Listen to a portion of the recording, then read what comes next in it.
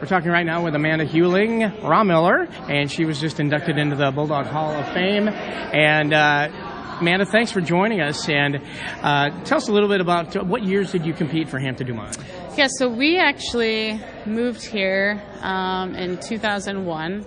And so I was a freshman, so I competed from 2001 through 2004. All right, and what are your highlights? What are your great memories of competing for Hampton-Dumont? I'd say my biggest memory is probably getting to be coached by my dad. So he coached cross country those 3 years that I ran, and then track.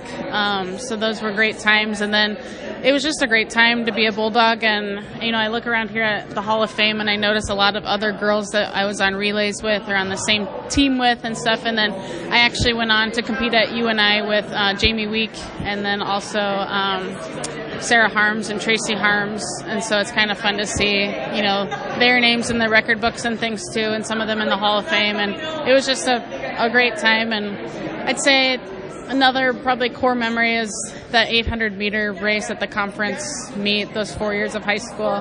That was my favorite race at that time. And we had some great competition with an Iowa Falls girl and and so those are some good memories.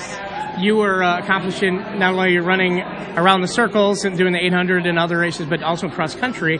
What did you like best? I mean, did you have a favorite? I would say I was definitely more of a track person. I did the cross country gig because I was like, well, it'll make me better for that. But I grew to like it more. I never didn't like it, but when it switched from the 2 mile to the 4K after my sophomore year, that was a little bit of a change, less of a like sprinter's race kind of deal. But I still enjoyed it. And then I would say as I got older, in college and stuff, cross country kind of became more of something I liked, and I kind of grew to love it some more. And then I did some marathons, and so that kind of long distance stuck with me.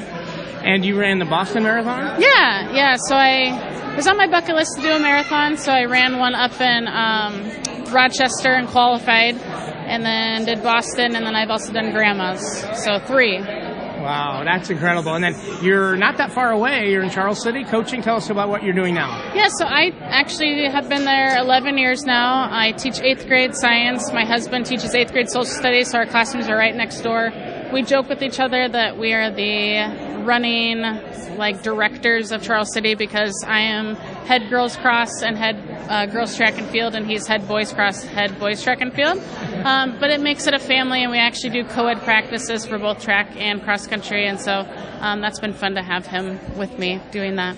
Well, Amanda, congratulations, and it's been an honor remembering back and then seeing you here again. Congratulations. Thank you so much. Amanda Huling, Rahmiller with the Bulldog Hall of Fame now, a 2023 inductee.